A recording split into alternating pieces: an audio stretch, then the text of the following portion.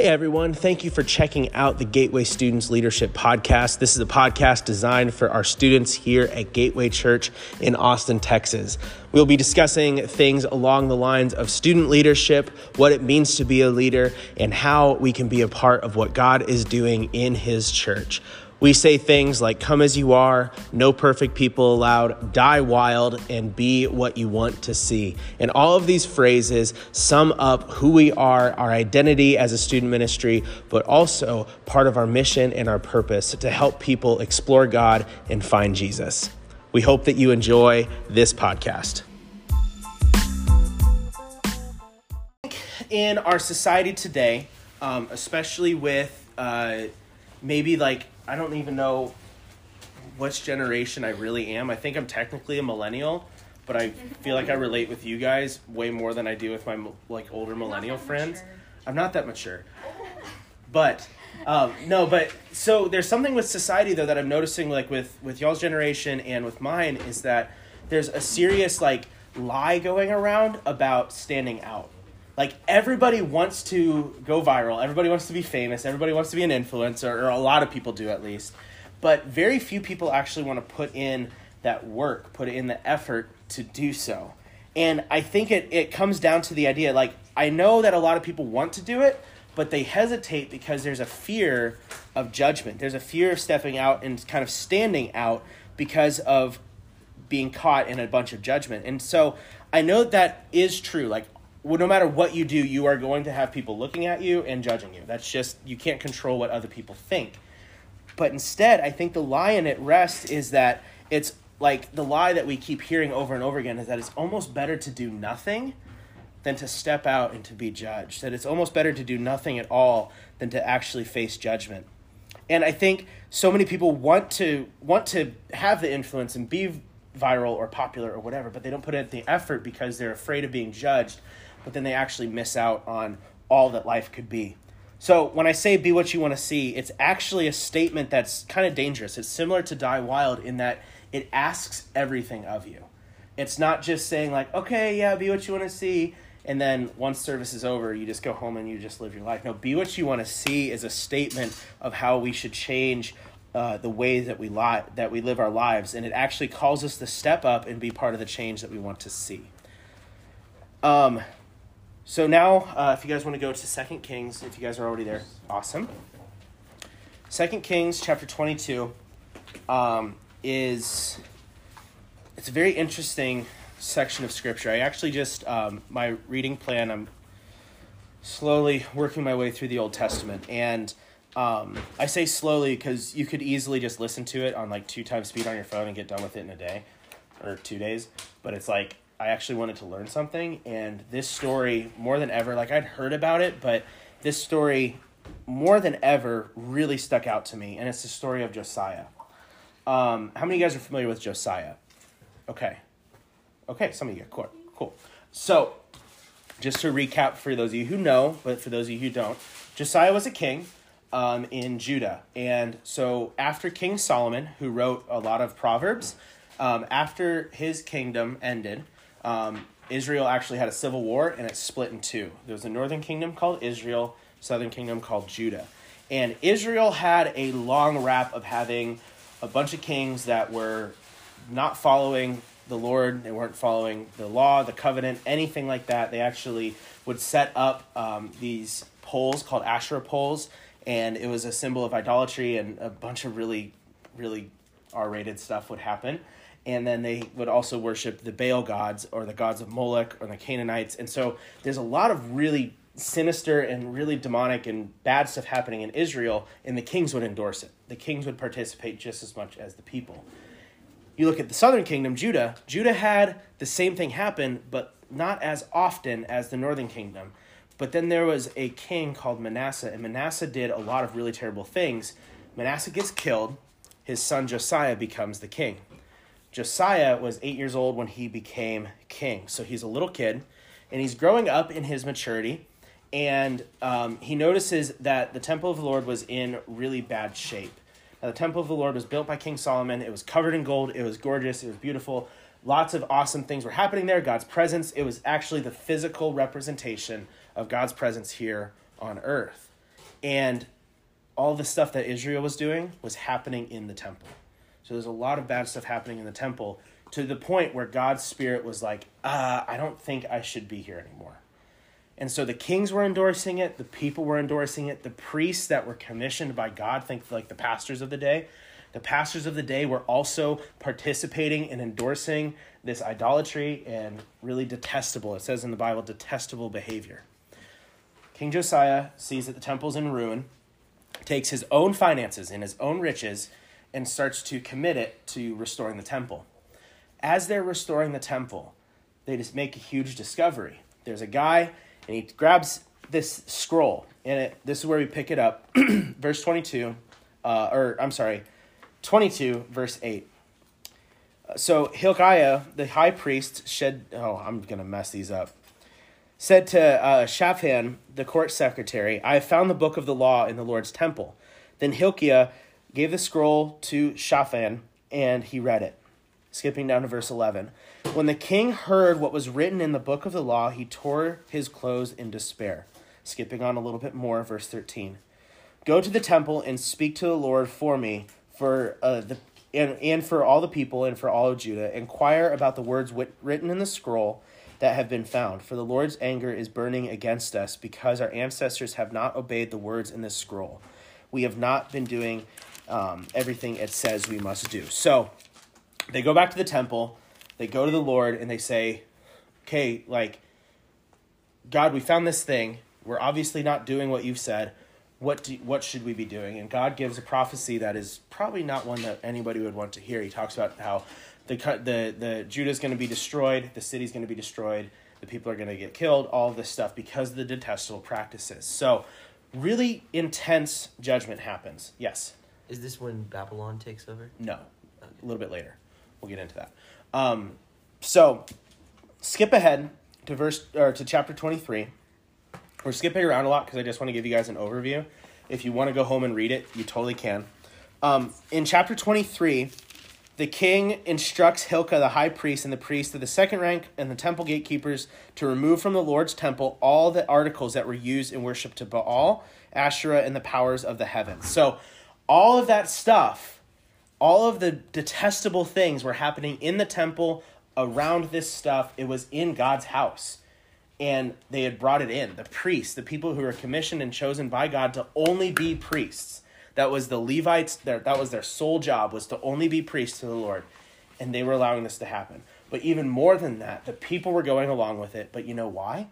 It's because the leaders started to go along with it. The people did evil in the Lord's sight because of the kings doing so.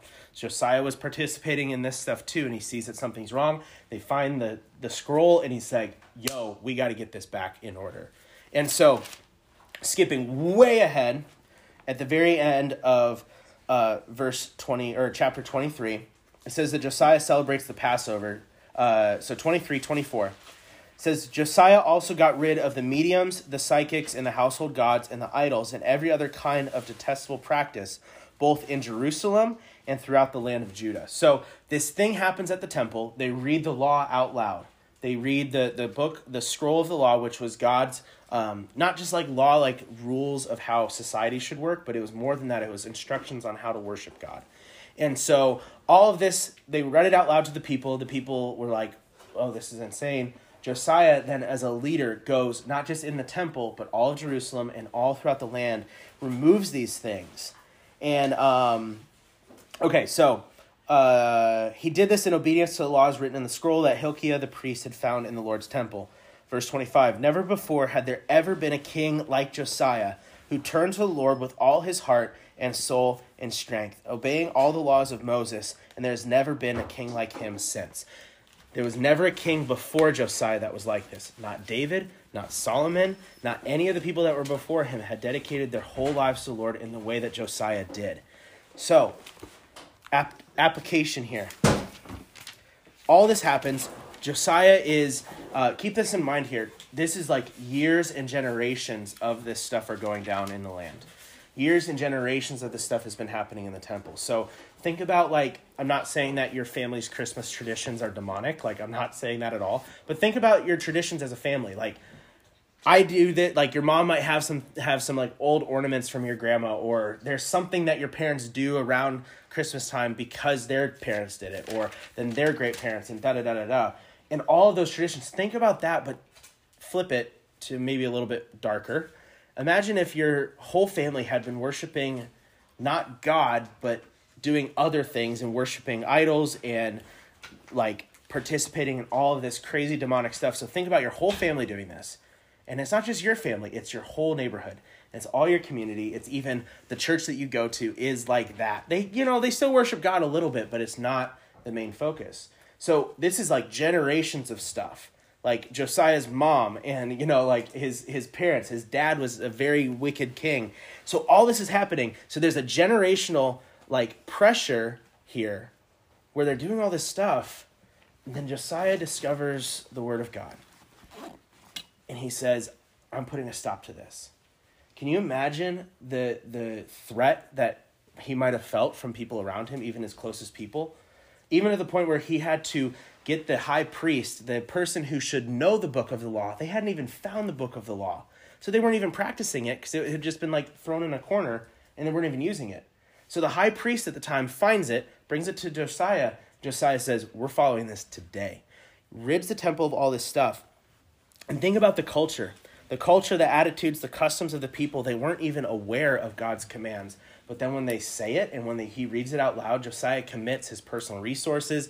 He puts his own reputation on the line, puts their whole kingdom at quote unquote risk because all of their culture is getting stripped away and replaced with something that is good. So the king hears all of this. He tears his robes and he gets distressed. And he says, we got to make this right. I don't think that we should be worried about people's opinions when what we are doing is being obedient to God.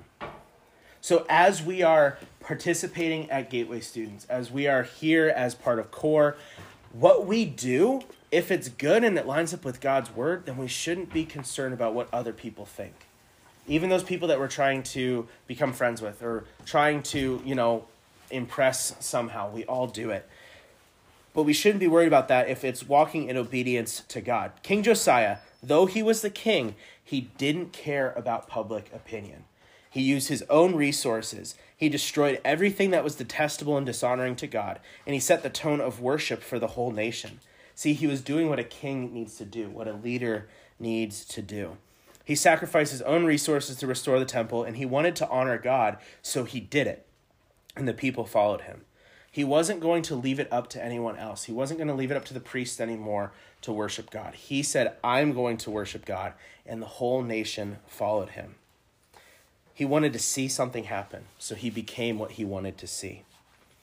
Be what you want to see. So, let's take a breath of fresh air. All the history, all of that. Okay, how does this actually apply to us? In my time, yeah, what? Oh, I was going to say, like, all of the things we do, other people see, and if we are the... Let me finish. Okay. It's going to start... Did you read my notes? So, okay. I've heard for the last year, and this is the part where if you've said these things to me, I'm not calling you out, because I've had a lot of the same thoughts. But I've heard it said, in the last year, I've heard... people say, oh, well, blank and blank isn't here. So-and-so is not here. Oh, why aren't they showing up? Why aren't any guys coming to students? Why isn't this group coming? Why isn't this leader here? Why isn't this? Why isn't that? Why aren't we doing this event? Why are we not? Why are we doing this instead of this? Why aren't we going to Camp Tejas again this year? Why? All valid and real questions. I've asked the same questions myself because, honestly, if you've asked those questions or you've thought those things, I hear you. I'm right there with you. I'm wondering why this list of dedicated students that I've never even seen their face before. I don't know who they are. I've questioned as to why aren't we seeing these pre-pandemic numbers of people in attendance. People are asking me that, and I'm like, okay, like, what's the big deal? The big thing is I care about it, and I'm questioning it because, if you really think about it, people are numbers. So I'm wondering, okay, why aren't these people here? Not just to have a number of attendance or anything like cool. No, it's like I care about these people, so why aren't they here? Why? See, if we want to see change, if we want to see hype, if we want to see energy, we want to see people coming to students, then we have to be what we want to see. And it's difficult because it involves risk. We want to see hype on a Wednesday night, we need to be hype. We want to see new people coming into students, we got to start inviting some people. We got to start driving some people. We got to start making some sacrifices, myself included. And the whole thing is like, if we aren't being what we want to see, then we're really just complaining. If we're not choosing to take action for what we want to see, then if you were in core this last summer, you're kind of just like a thermostat or a thermometer. It just tells you what the temperature of a room is. It says, oh, there's only 30 people here. Okay. What I'm challenging us to be is to not just be thermometers, but to be thermostats that actually do something to make the change, to do something that we want to do. So this only goes as far, or this goes far and beyond the norm around us. See, no one can be passionate for you. No one can invite friends for you. No one can get dedicated and spiritually mature for you. Nobody can do this stuff for you. Certainly, I can't be the one to spiritually feed you.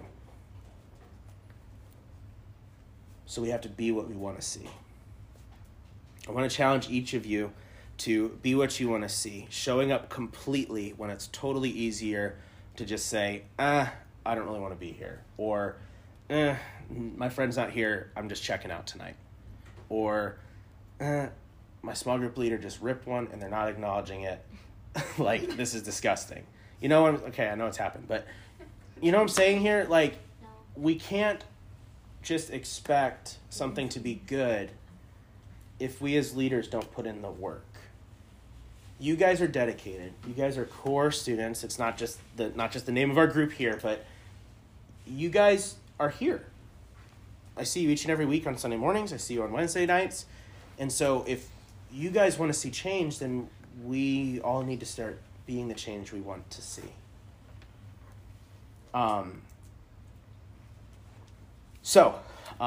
If you do want to see the change and you start becoming the change, you will be judged. You will be looked at weird. People will not catch the vision right away. But people didn't catch it right away with Josiah.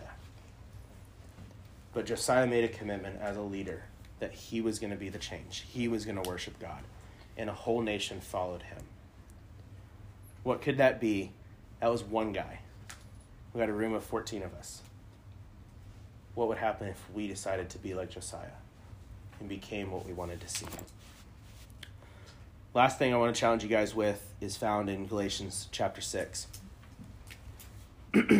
verses 9 and 10. Paul says, let us not get tired of doing what is good. At just the right time, we will reap a harvest of blessing if we don't give up. Therefore, whenever we have the opportunity, we should do good to everyone, especially those in the family of faith. What verse? Galatians 6, verses 9 and 10. The reason I say that is I see you. I value each and every one of you. Your hours at the church, your volunteering, all of that. I value it. I love it. And I love your commitment to students. But I'm saying, what if it goes beyond just attendance? What if it goes beyond just serving on Sunday? What if it goes beyond everything and students actually becomes something that we are, not just an event that we attend? We can always go to another event. We can always go to a camp. We can always go to YouthCon. We can always go to an event. But what if we actually experience and become the things that we want to see as students?